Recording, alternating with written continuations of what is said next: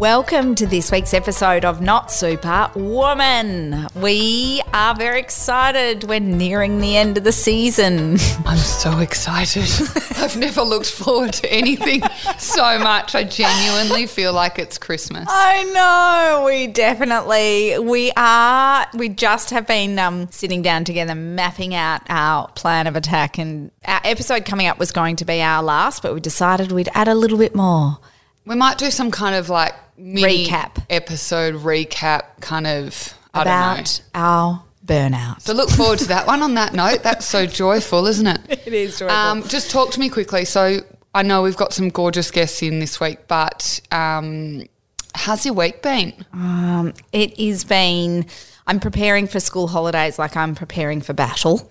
It's like a war zone, I reckon. It is. It's intense. It's like winter, viruses, kids home, rain, chaos. But also like lots of social things happen as well. Like I feel like April, May, June has been insane. I can't say that I have fared very well through any of those months. I'm hoping July, August, September brings me more joy. But because you've got basketball final tonight. Yep, Birdie made the grand final. Woohoo! 7-year-old grand final. We're really grasping at straws here. But no, I reckon that's quite incredible because the girls lose netball every single week, and the other day they're like, "Mummy, when will we win a game?" I'm like, I do not know. I genuinely it's all about time. Yeah, exactly. I'm like, you rock up and we have a great time. Do you know what else we've got tonight? I'm feeling nervous about it. We've got our 20-year school reunion.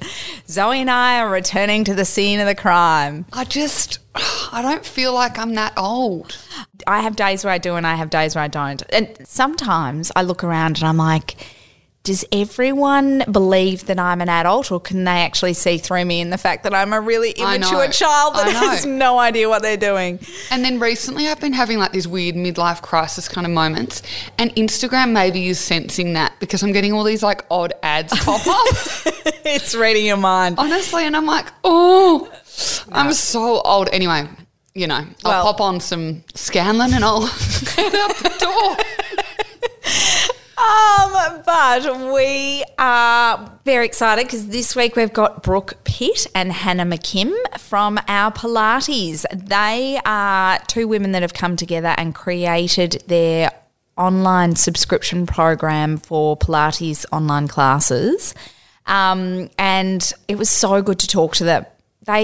Because you know what? They're two women that have come together from completely different backgrounds and connected for one reason or another, and like started this journey together of a startup and a business, and then like it was so good to talk to them about. Well, it does resonate with us, I guess. Yes, yeah. And they bring different strengths and weaknesses, and they, you know, help each other in that regard. Because Hannah is a fully qualified physiotherapist as well as a fully accredited Pilates instructor.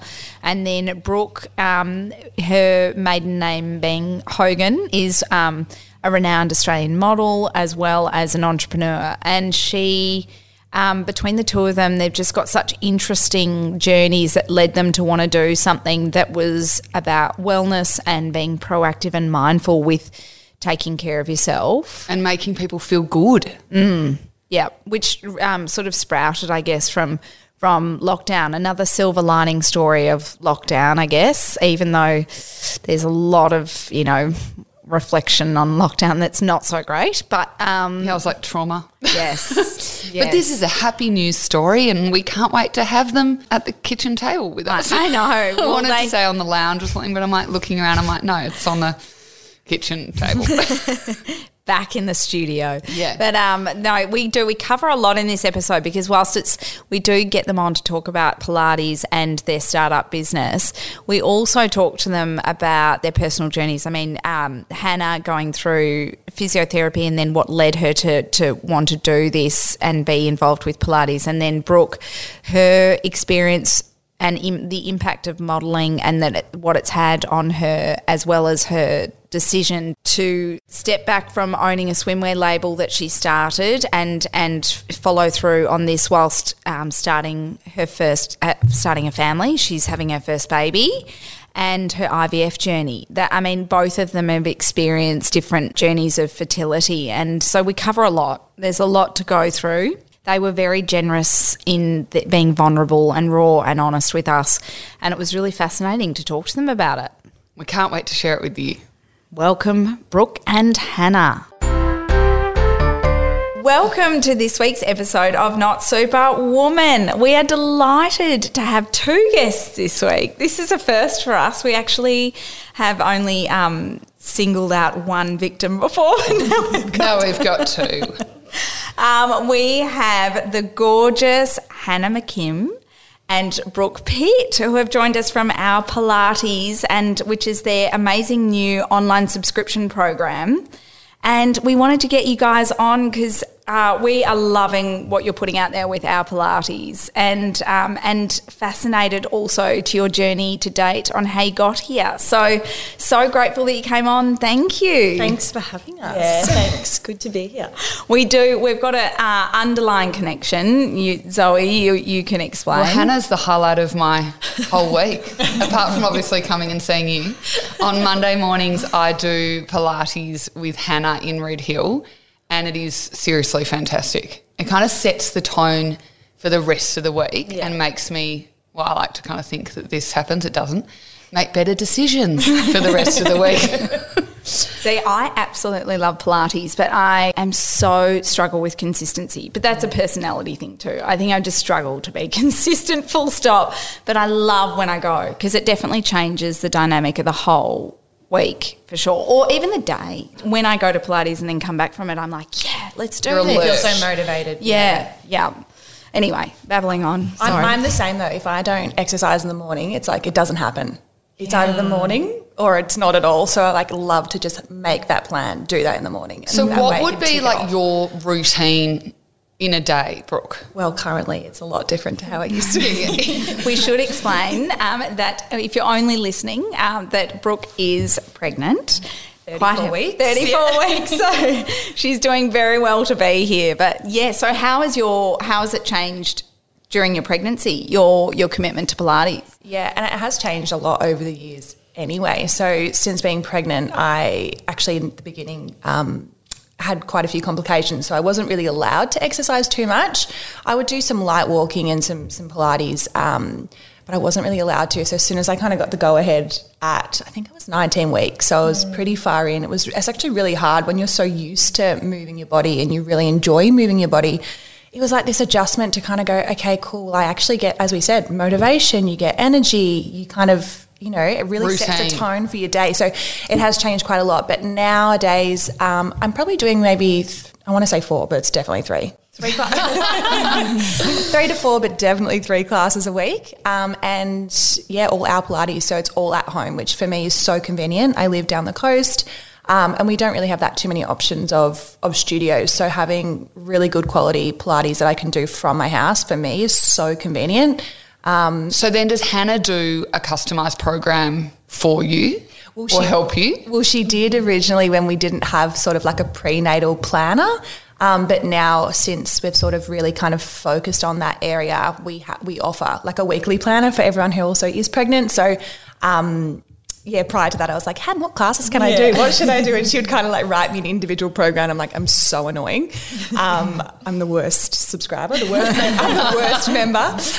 But yeah, now we've really, really focused on that area. Obviously Han having, how old happened? 9 months? 9 months. And me being pregnant, we realised that at-home Pilates for people like us is so convenient. So we've really tried to focus on that prenatal and postnatal sort of collection. We've got programs coming to sort of like specify to that individual area. So yeah, it's really easy for us to kind of incorporate prenatal Pilates at home. That's awesome. We never had that. No. I was a fat slug. Zoe. I feel it too. I wasn't. Literally, it just wasn't. That is just, wasn't a thing. A very graphic description and not really. And not true.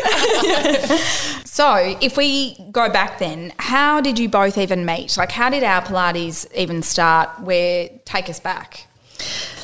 I always forget what year it actually was, but I think it was definitely like before lockdown. So whether we must have started in 2019. It was. I think it was like towards the end of 2019. Yeah, and Brooke had like started running and was actually like naturally kind of good at it, and then decided she wanted to do a half marathon. Kind of like went from 0 to 100 though, and anyway, so started seeing me for physio to try and like rectify a few things, and then we weren't quite there yet, and we went into lockdown, and I was in Campbell at this point, so like the travel just wasn't really an option. So I started sending Brooke just like some classes she could do, some like workouts to try and help like with the running issues. And then from there was Howard Springs, I believe, that Brooke just had this like light bulb moment. She was like, maybe we should like make this a thing. Like I'd been doing some Zoom classes for my girlfriends and uploading them to YouTube, and like the production quality was awful, but people were kind of enjoying the classes that I was putting out there anyway. So good. And was this during COVID? At this point it was. Yeah.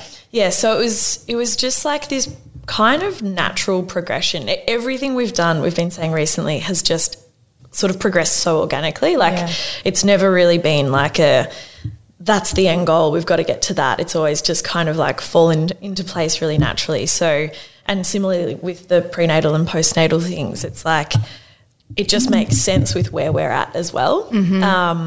Because that's your background, isn't it? You're a physiotherapist, and you'd studied, is it musculoskeletal? Yeah, sorry. I'm so glad you didn't ask me. You can say that. And then you were working, when I did a bit of research on you, you were working in hospitals? Were you? Started off, so finished my like bachelor degree, went and worked in hospitals. That's a pretty normal like pathway. You go and do like a few years sort of rotating through different wards.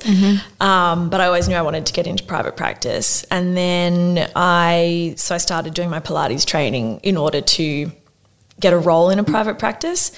But that was definitely the point where I was like, I actually think this could be a career for me. Like I must admit, and I think a lot of physios do feel this, you sort of can feel a little bit like you're going through the motions, and it can be a little bit of time before you actually find an area that interests you, or that you feel like you're good at, or that you can actually help people in.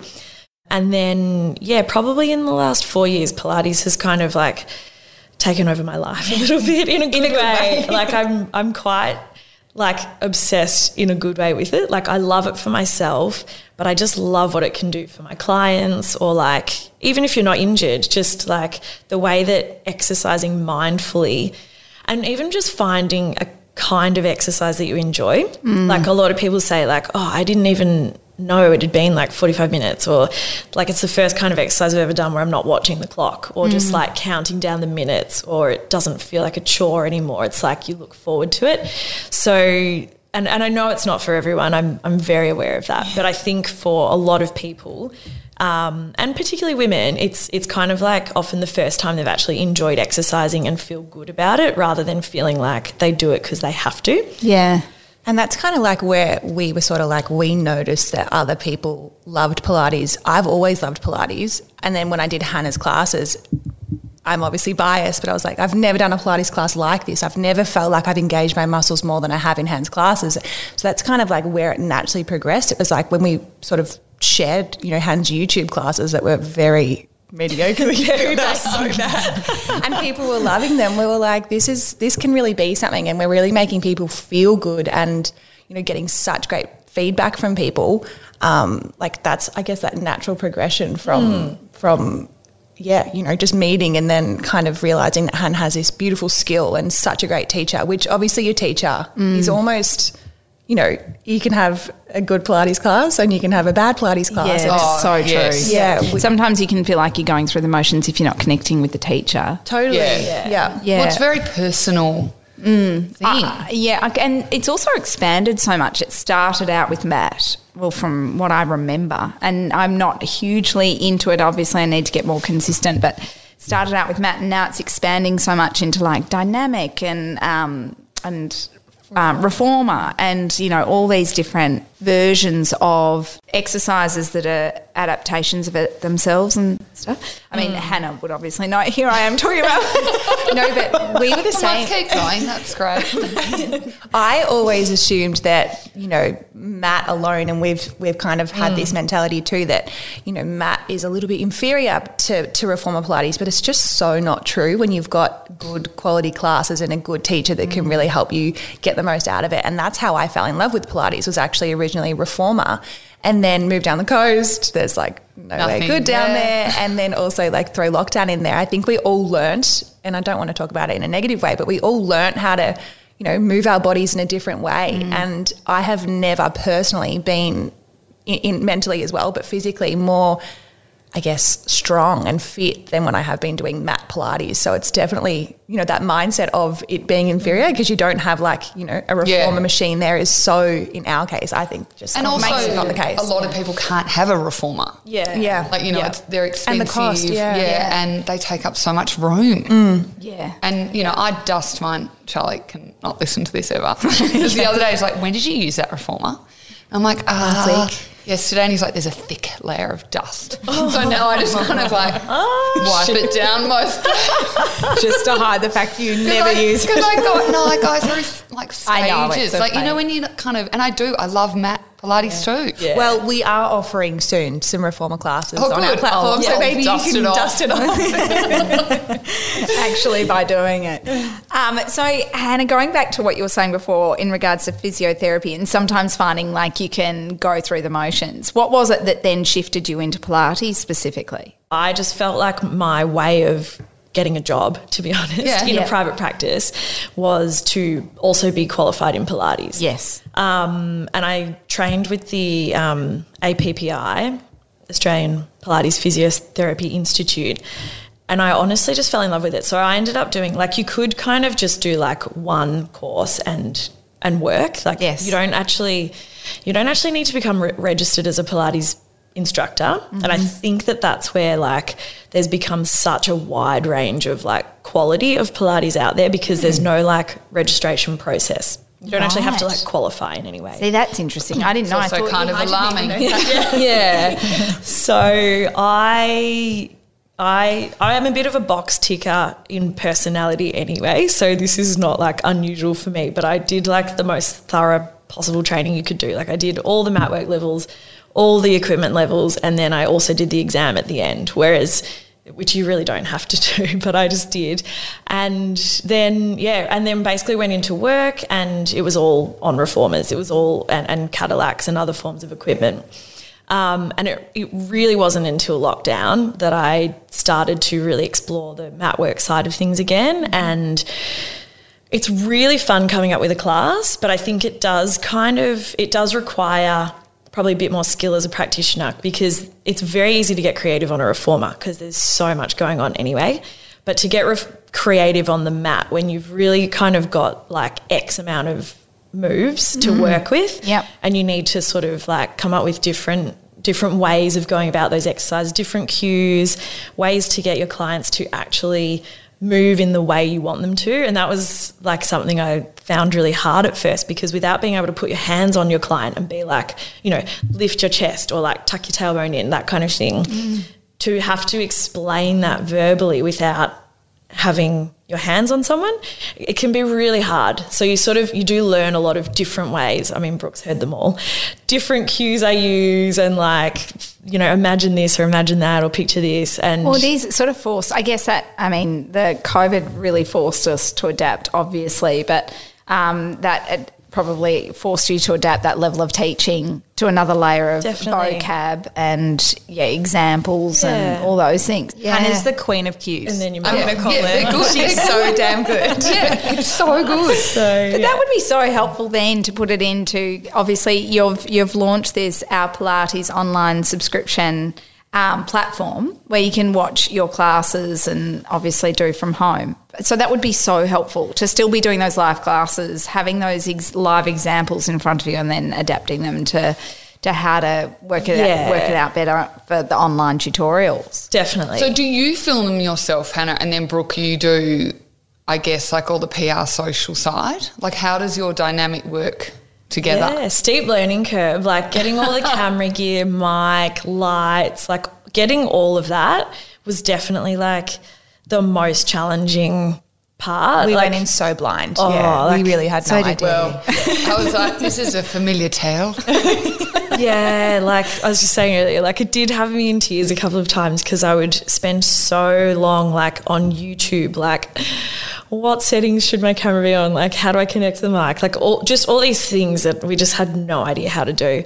And then being obviously not allowed to kind of we can't be together. Yeah, well, it was difficult. There was obviously periods where we were allowed and periods where we weren't.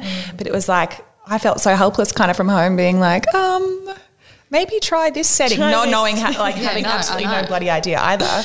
So how do you guys go about kind of filming and making that work? Like who does what role? What's your dynamic?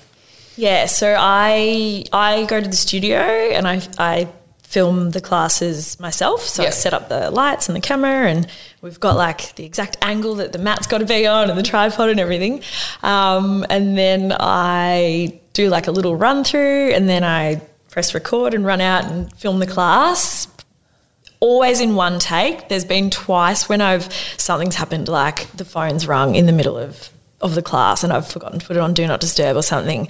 And honestly, editing the videos after, like if it wasn't for like my physical body, it would be much easier to just do the class all over again. But sometimes I'm just too tired to do that. I mean, but that's what we've learned, editing and kind of that stuff takes so much time. Yeah. If we go back to like your individual journeys, I find quite fascinating. And so we know Han did physiotherapy and sort of accreditations to Pilates, and that's that side of the business that came into play. But Brooke, you're obviously been high profile and a high profile Australian model. You're on season 8 of Australia's Next Top Model. Yeah. Or Australia's Top Model. Australia's Next Top Model, Sorry. Yeah. Feels like another lifetime. No, I it's know. fine. I was looking it up. It was like 2013, so like 10 years ago. God. You were so young. I was so young. I was just turned 21 on the show, so I'm 31 now. Oh, so 10 years. Yeah. It's flown. Such a good show. That is I might go back and watch it. No, please don't watch my episode. I actually did, to be honest. I did. I like get down a rabbit hole when I start looking into episodes and research and stuff. Oh, I love that. Yeah. I watched it. I watched a bit. And I just think about like your age. You were so young. And like I don't know how I would have coped being that age in the public eye.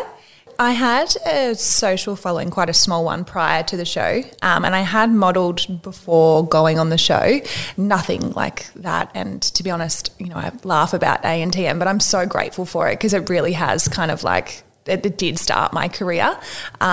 So yeah, look, I had done a little bit of modelling, so I sort of knew the world a little bit, had some social media, so I knew that there was you know, people out there that aren't so kind. But I actually never used to like modelling. Right. I didn't want to do it at the start when this is prior to Top Model. I would get asked to do shoots and stuff and agencies reaching out, and I just didn't like the way that it made me feel. And I think I was just too young to understand the world, and it's rough. Like you just get told, no, it's cutthroat. You get told all these things about your body. Like it's a lot. And if you don't have that mindset, or you're, I guess, not old enough to kind of compartmentalise and sort of like differentiate yourself from yourself as a person versus yourself as a model in a model body. And I think it took me a long time to get used to that. So I did the show, which was, I laugh about it, but it was amazing. And I'm glad that I was the oldest on the show, which is crazy to me. Oh, because, wow, 21. Yeah, 16, 15, some of the girls. Imagine doing that at 16 and 15. I couldn't imagine. So I think I had a little bit, I'm going to say not life experience, but I mean I was a little bit older than some of the girls. So I sort of knew, and I was like, the producers would try and get you to say things to try and make good TV. And at the end of the day, I was like, they're trying to make TV. Like this is what they're doing. Yeah, it's entertainment. And if it works out at the end, then fantastic. But at this point right now, it's entertainment. So I was very much aware of that, and I had that in my mind the whole time. And I was like, you know, be professional and think about life after the show rather than trying to get airtime now. So I think having a little bit of, I guess common awareness. sense. Yeah, awareness, which I mean, when you're 16, you just don't think like that. So it's really difficult. To be honest, at 21, if the producers were asking me, I would be like, blah, blah, blah, yeah. blah. Yeah. It's like, and it's easy you to had do. a self-awareness that I definitely wouldn't have had in my 20s. Yeah, So yeah, things really picked up after the show. And then I started to enjoy modelling. I didn't, as I said, didn't enjoy it before that. And I think post the show, I sort of learnt so much about myself. I kind of knew my strengths in a way. Knew, I guess, where I was going to go in terms of the modelling world. Like, I got signed to IMG and they wanted to send me overseas, and just as long as you lose X, Y, Z and 3 inches off your hips, and, you know, I'm almost 6 foot tall, those kind of measurements for me just physically, it's just not possible. No. So once I realised that kind of pathway going to Europe and walking runways wasn't for me, I actually signed with an agency in Melbourne who are very commercial. Vivian's, I was with them for, I'm going to say like 5 or 6 years, and my previous agency wouldn't even send me to castings because I wasn't the right size. I changed to Vivian's and I literally worked every day for like 5 years. Yeah, it comes down to having great management, great support around you. Yeah. And then everyone, you're a good team. I do feel really proud to kind of say that I kind of got through it pretty unscathed, really. Yeah. Also, what I've found fascinating is that looking into your background and your journey, it's kind of clear and obvious just from an outsider looking in that even you started up Le Mans. Yep. And I know you've parked it at the moment as temporarily, given also you're heavily pregnant and about to start your first family, but the inclusivity that Le Mans was and meant to you and how you wanted it to be for all women. I mean, it was quite clear that you had a mindset and values of self-confidence and sense of self. And I do find it fascinating now, obviously coming from, and again, I don't mean to talk negatively of modelling. I think it's fantastic and aspirational. There's obviously unhealthy elements of it, but you managed to come out of it and then go and do other ventures that tied back into having a strong sense of self and being inclusive and being body proud and body positive. Yeah, and that's something that I say to Hannah every day. I feel personally, and I know Hannah feels the same way, like I just feel so good to be working in a business right now that actually genuinely makes people feel good. And I've never had that. I've obviously had to self-talk over the years and to kind of drag myself away from having negative emotions about my body and about myself, and I've really had to try and instill that in myself, but I really want to try and instill that in other people. And I was like, swimwear, somewhere where we're so self-conscious and we're talk so negatively about ourselves. You put on swimwear and you feel so horrible. And I was like, how can I try and use my learnings of that positive self-talk into a way that's going to affect other people and help other people? So that was my whole kind of mentality with Le Mans, and then it kind of grew. Yeah, it kind of grew from there, and it did. It had that impact, and I had people say, "I've never felt more beautiful. I feel so comfortable," and that was just kind of like, oh, I feel so good about that, and I did feel fulfilled. I have since parked it. It's just been prior to kind of falling pregnant. I'm sure we'll probably get into it later, but I went through like a big fertility journey and just trying to run that whilst navigating that, whilst also Our Pilates is on the side. I just didn't have time to be a human being. Like, it just wasn't enjoyable, and I did lose a lot of passion for it. And I think what I realised was that what I loved so much about it was the way that I was making other people feel. And when I realised that I get that tenfold with Our Pilates, I was kind of like, my time is so much better spent in this space. So they really do, weirdly, even though they're completely separate, like modelling to owning a fashion brand to working in a fitness business, they're so different, but in a way they kind of all kind of align in terms of, I guess, my values as a person. And so you touched on it just then, but both of you have had quite challenging experiences when starting the trying for a family process. I know, Hannah, you have shared with Zoe before. And I can't say the word. Yeah. I'm like, Hannah, please take over. It's a mouthful. I came off the pill just kind of thinking that I knew it might take a while. Like, I was thinking it would take maybe even 6 to 12 months for my period to come back. But after 12 months of just absolutely nothing, I decided to look into it. And so this was, in the steps of when you made the decision that you might want to start trying for a family? Yeah, so I'm trying to remember whether this was before I got engaged or maybe around about when I got engaged. Yep. And knowing that, like, Matt and I wanted to get married first, I really have no idea why. I just decided I wanted to get married before I started my family. So I knew I had a bit of time up my sleeve, or I thought I was giving myself plenty of time actually.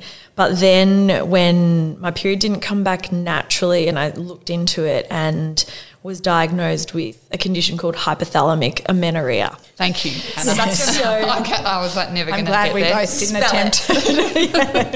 And like the first thing I did was Google it, because I was like, isn't that what like the Olympians get? You know, like I'm not an athlete. Again, I don't have an eating disorder. I was like, I don't see how myself, who's like living a pretty normal life and just being what I thought was really healthy, I don't understand how I could have ended up with this condition that is like essentially your brain is perceiving that your body is under so much stress that it's not worth releasing the hormones that make you ovulate.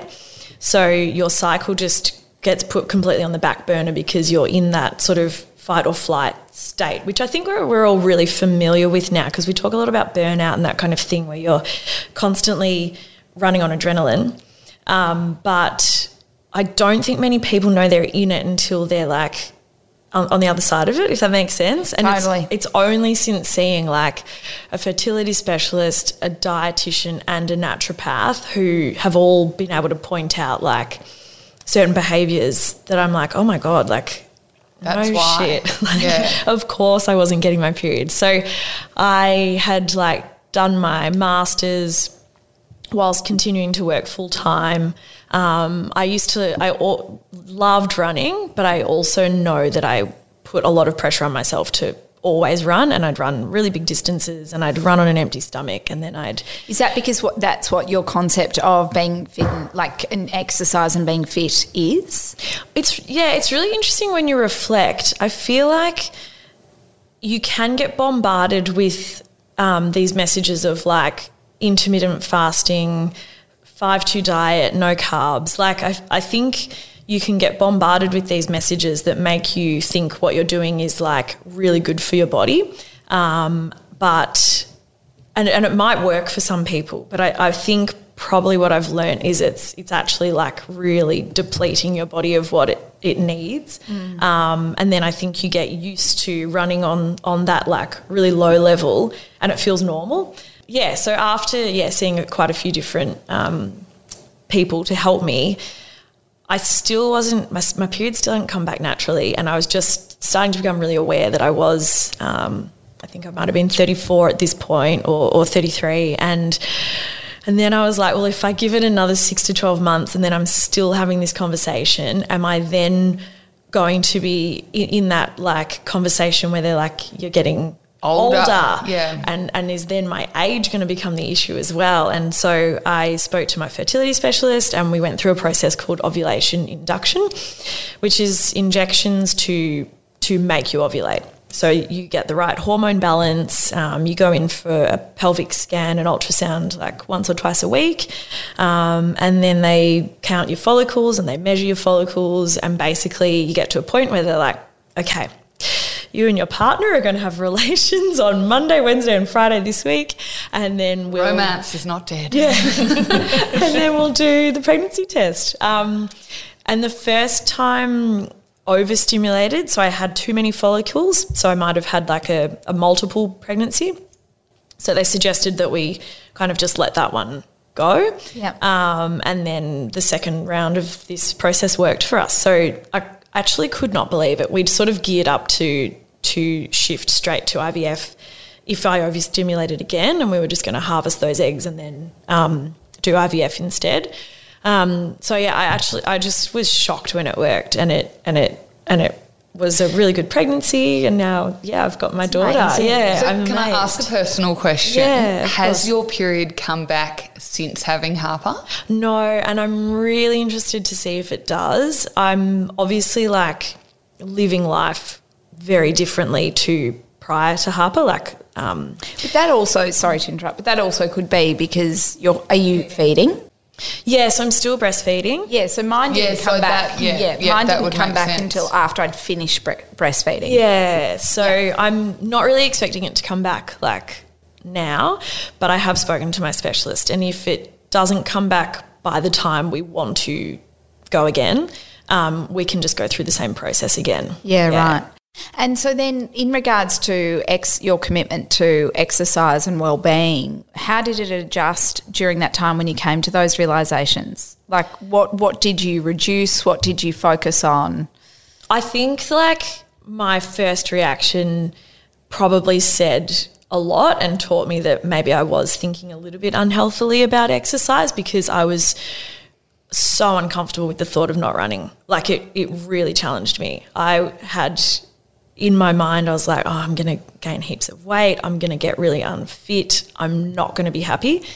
And then, to be honest, nothing really changed. I stopped running. Of course, I was less fit, but I just would walk instead. I did more Pilates. I needed to change relax up the routine. though. Yeah. But the places my mind went at first made me realise that it probably was a little bit of an unhealthy reason for why I was running so much. And now that I'm back to running, and I'm literally just so grateful to be able to get out there, and I don't really care how far I go or how fast I go. It's just a run is a run. It's so much more enjoyable, and I'm actually writing a little piece for our weekly blog at the moment, because it's a really interesting shift. And I think becoming a mum has really brought this on, where you have to let go of a lot of your perfectionistic traits, because you don't have time, you don't have space, and you can't focus on it and fixate on those things anymore. So things, even as simple as if I was going to have friends over, I would always make sure that I had a really beautiful cheese board, and I'd always cook things from scratch and that kind of thing. Whereas now if friends come over, it's we order pizza and that's fine. Yeah. So there's things like that where you just do have to let go. And I think it's been a really good, refreshing, it obviously comes with its stresses, but I think it's also forced me to let go of some things that don't matter as much. Yeah, which is really well said. Does that make sense? Yeah, Yeah, 100%. that is, totally. And then, Brooke, I've seen on your Instagram an amazing video that you posted about your journey through having to go through IVF, and it was so powerful to see, because you were so raw and vulnerable. Can you tell us a bit about that? That when that started for you? Yeah, quite similar to Han. I think once we were engaged, Miles and I have been together since I was 22, so quite young, or 23.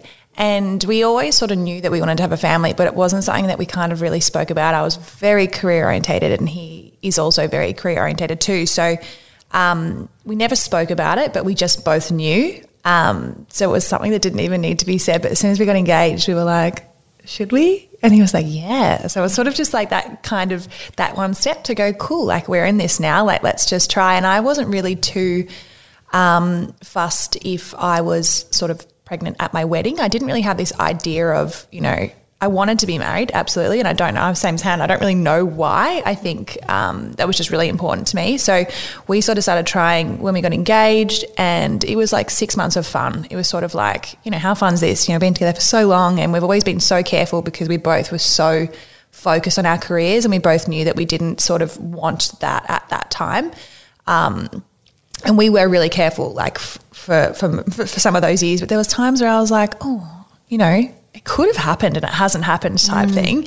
And then, once 6 months kind of kicked in, we were like, okay, I was also, approaching 30, and I was like, I just want to get on top of it. So I started to get some scans just to sort of just check that everything was okay in there. I've always had really heavy periods. So in my mind, I was like, oh, I've got endometriosis, or I've got, something going on, which thankfully I don't. Well, that hasn't been part of my fertility problems. So once we sort of got those tests and realised everything was looking okay, we were sort of like, let's just persist. And then it kind of got towards the end of the year. So we'd been trying since I was engaged in the March, and it was December, and it still hadn't happened yet.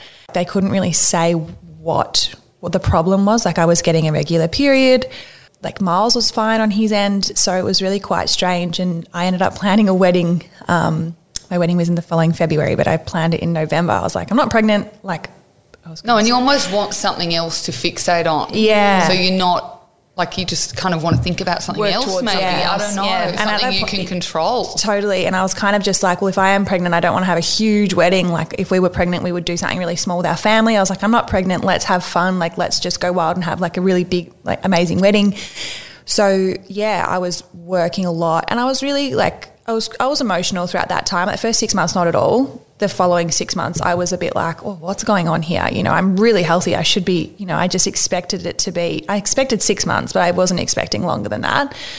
And then Han actually, I think that was actually throughout time that maybe you were starting ovulation induction and it was kind of around me in a way. And I was aware of it and I don't know why. I'm quite intuitive and I just had a feeling. I was like, I think this is going to be a journey. And I hated kind of like putting that out in the universe, but obviously so be it. It turned out to be quite a journey. So I remember on my honeymoon, I was like waiting, like I hadn't got my period yet. My period was 5 days late and I was like, perfect. Like I'm going to be pregnant. This is just the best timing ever. Everything, of course it's going to work out. Like, you know, this is amazing. And then obviously wasn't pregnant. So yeah, we got home and I was like, we need to see someone. So we started seeing, actually saw Han's doctor originally because I knew Han had a great experience with her. So I started off with her and I did ovulation induction. For me at the start, it wasn't injections. I started off on some tablets like to stimulate my ovaries and tried like timing intercourse. And then that naturally progressed to, I actually did that with another doctor first. And then when I moved to Han's doctor, I started on the injections, the trigger injections. So you know, take all this medication and they say have sex at this time and, you know, you just hope for the best. So we did that for, oh my God, I've like told this story so many times and I get so confused because it's, you know, it's so recent, but it also feels like a lifetime ago now.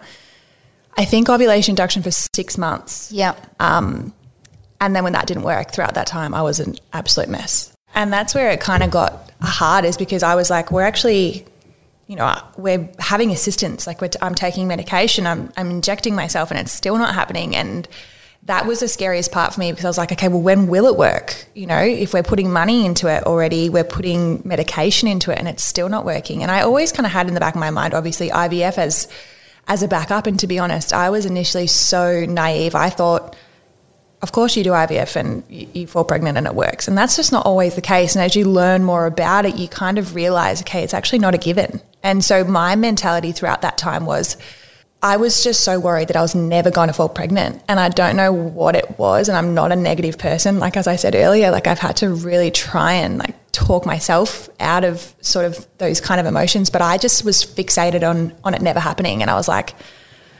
I was not in a good place. So we, once that ovulation induction didn't work at all, we moved on to IUI, which is kind of like the next step up, which is basically they take same sort of ovulation induction. They take his sperm and they kind of like put it inside your uterus to give it a head start. So we did one round of that. And then once that didn't work, I was like, fuck this. Yeah, I was like, I can't do this anymore. We're going like, next level I'm done. now.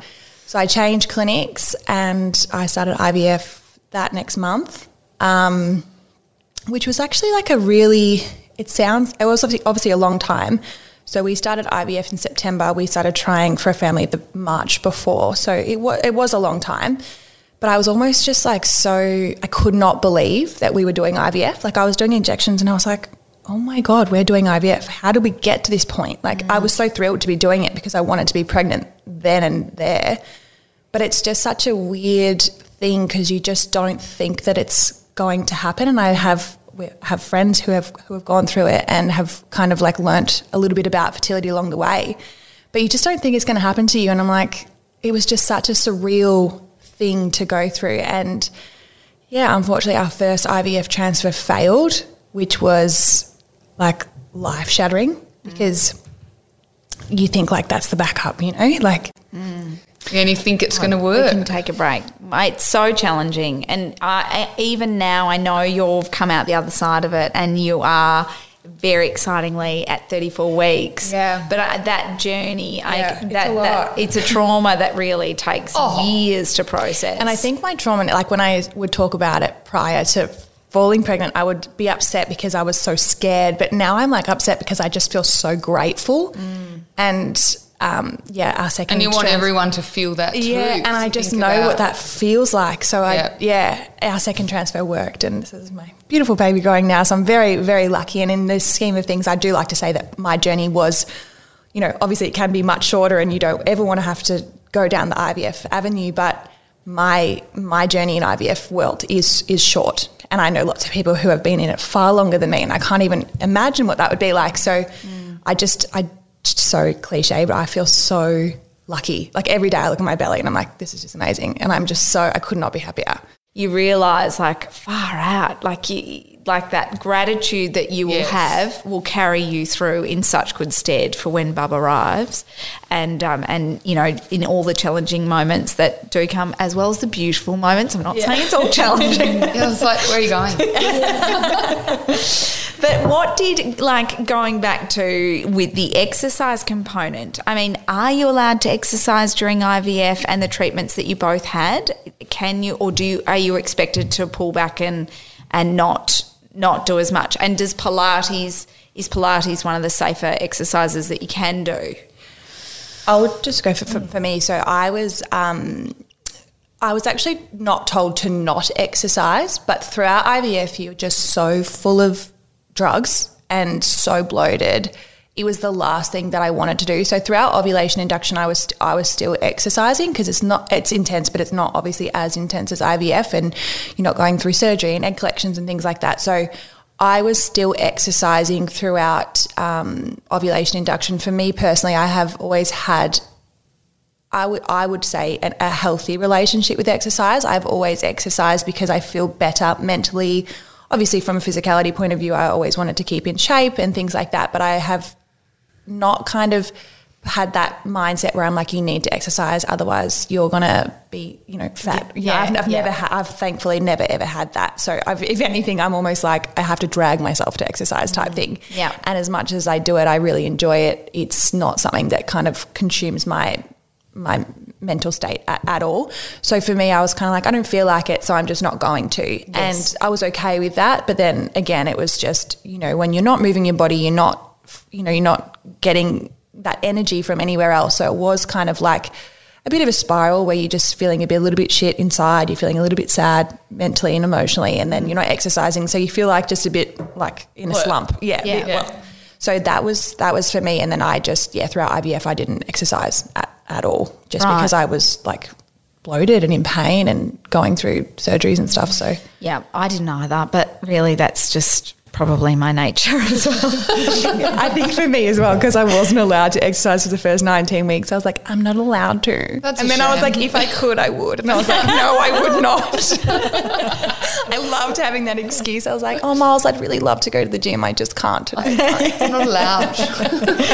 I know we all talk about it, and we joke that, I weed when I was on the trampoline or something. I'm just looking at the trampoline at the moment. I was like, deadly. I'm not getting on that. No, but then, and you were saying to Zoe that, no, that is not normal, and we should be doing exercises and things. Like, what are the exercises that specifically correlate to pelvic floor within Pilates and so on?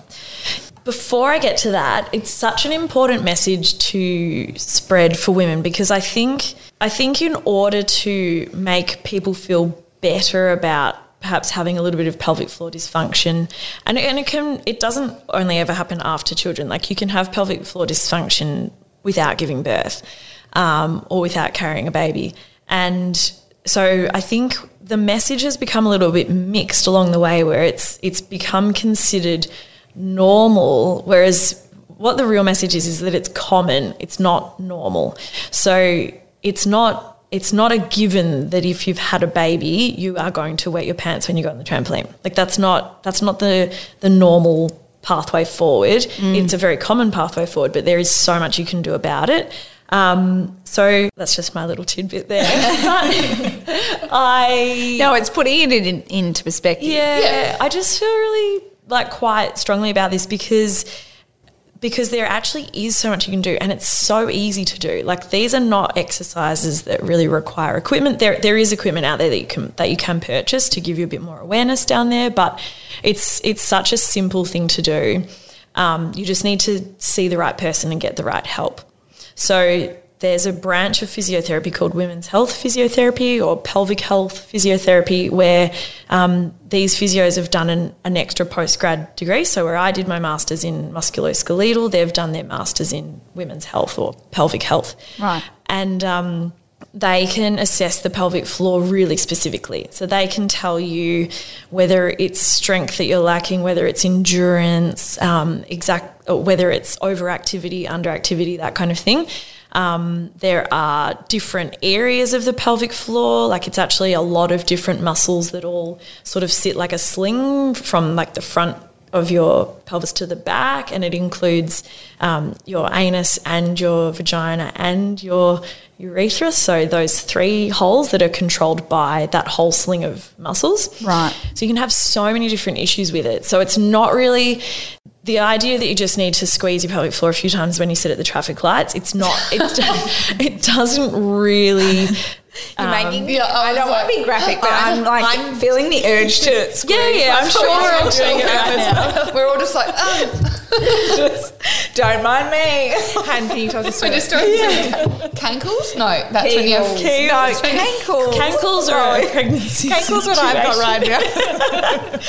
Kegels. wrong, very wrong.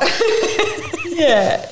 I'm imagining things like bridges in Pilates and so on being relevant to those muscles. Oh, well, so in terms of specific exercises, basically once you learn how to engage and relax correctly, it kind of filters into all the exercises we do.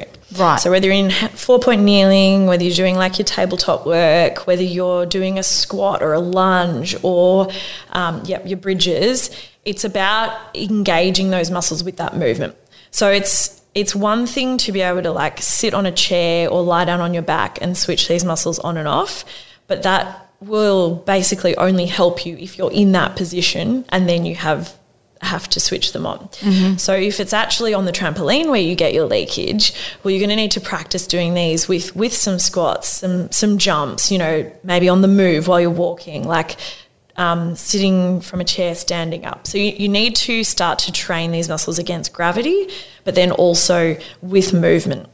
So the first step is, can I actually hold that contraction while I breathe in and out? And it's amazing when you actually put women to the test.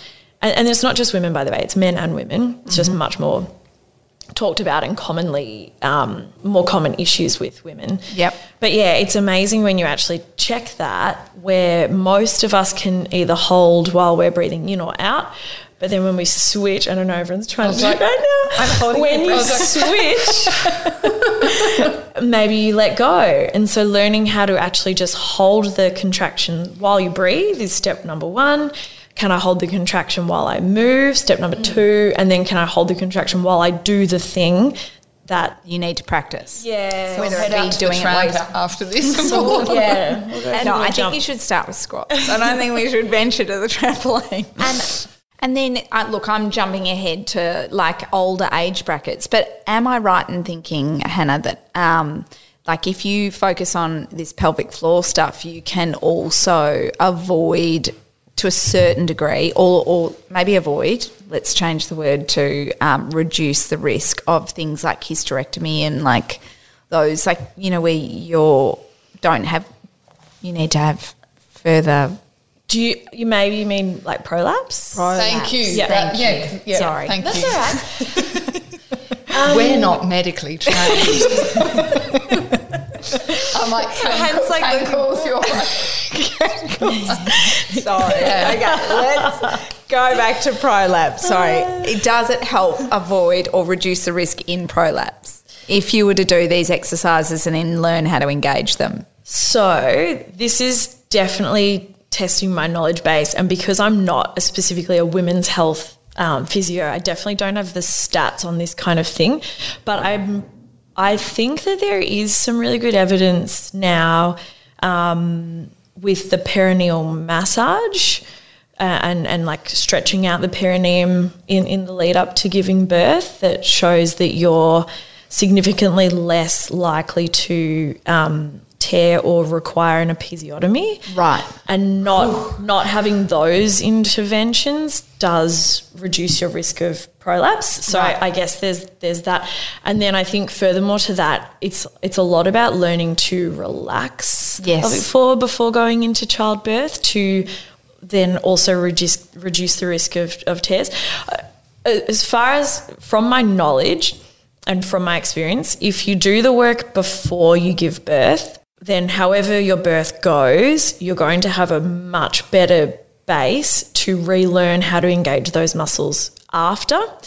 Because if you weren't very good at it, or you'd never really practiced it before, or you were practicing it but you weren't practicing it correctly, trying to relearn after maybe you have had some stitches or a little bit of tearing or you're just like sore, that's going to be a much bigger learning curve for you and much harder to get the hang of. It's kind of like if you tore your calf muscle and then you were trying to do calf raises, for the first time in your life. It's like if you'd actually like learned how to do them beforehand, it's going to come back much more naturally afterwards. Yeah, of course. That makes sense. So it's definitely multifactorial, and I don't really think I've got the knowledge to say whether like being good at pelvic floor stops you from having a prolapse. I also think that there's a really high rate, not a really high rate, but an increased rate post-menopause regardless of whether you gave birth or not. And so I'm not really sure what the correlation reason is there,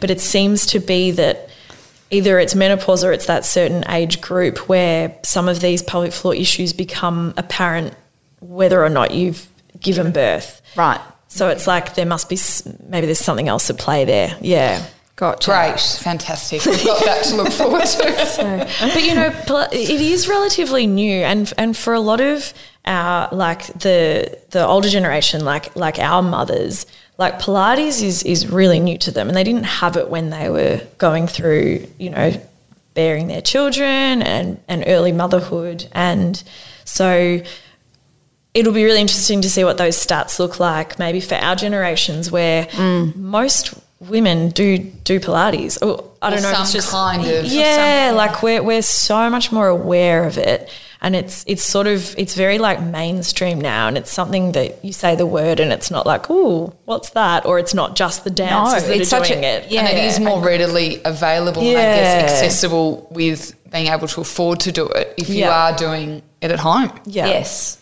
So we ask all of our guests this one. Some people like it, some people don't. I'm nervous. For you guys, do you have a hindsight that you would have told yourself about your fitness and wellbeing, and you would sort of want to nurture your younger self if you could go back?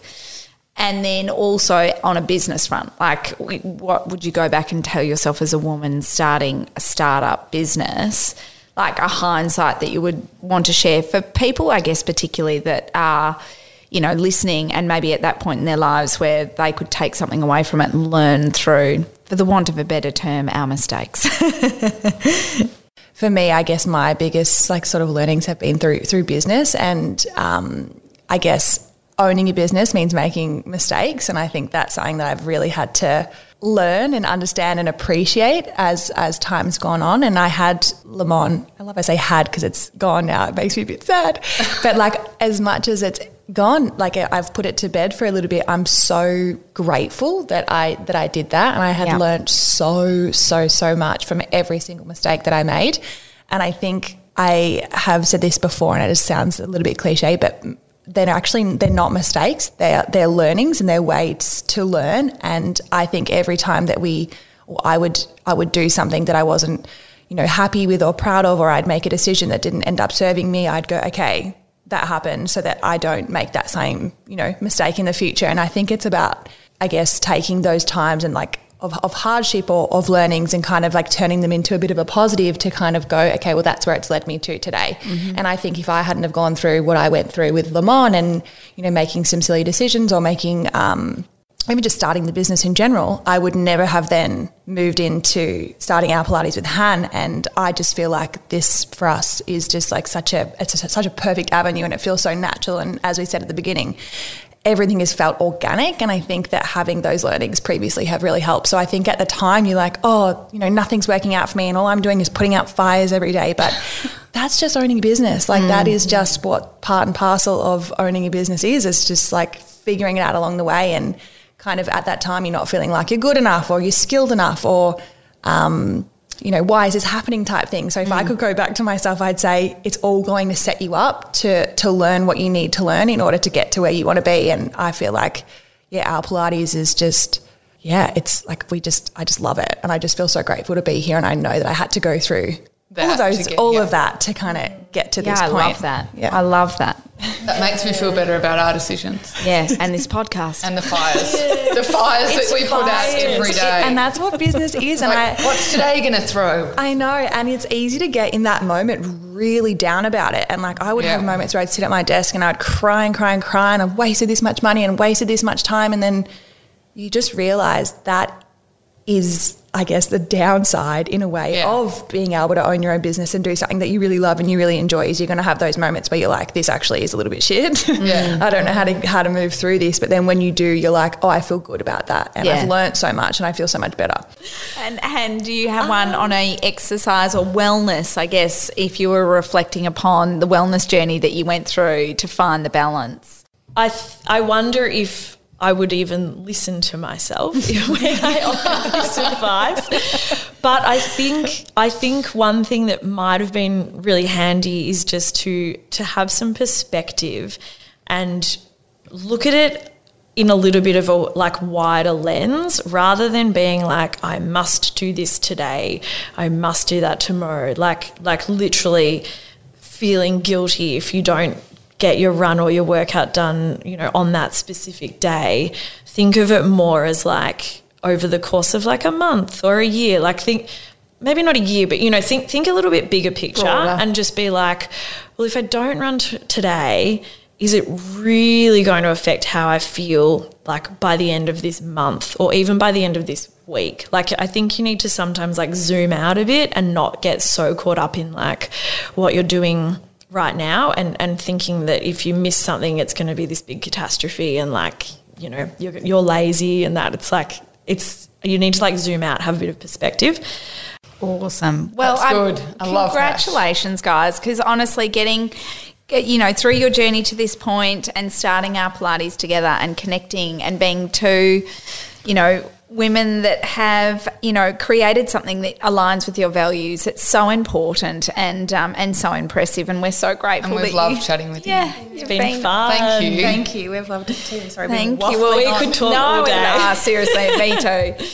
We'll put all of that information onto our website as well and in our social media. So thank you very much. Thanks. Pleasure. Thank you. Thank you for joining us for this week's episode of Not Super Woman. You can find extra resources, links and information on our website, which is notsuper-woman.com. Is that a dash or a hyphen? A dash is a hyphen, Rash. Wonderful. And if you're enjoying what we're bringing, you can follow us on our socials and we're across all podcast platforms. So hit subscribe, guys.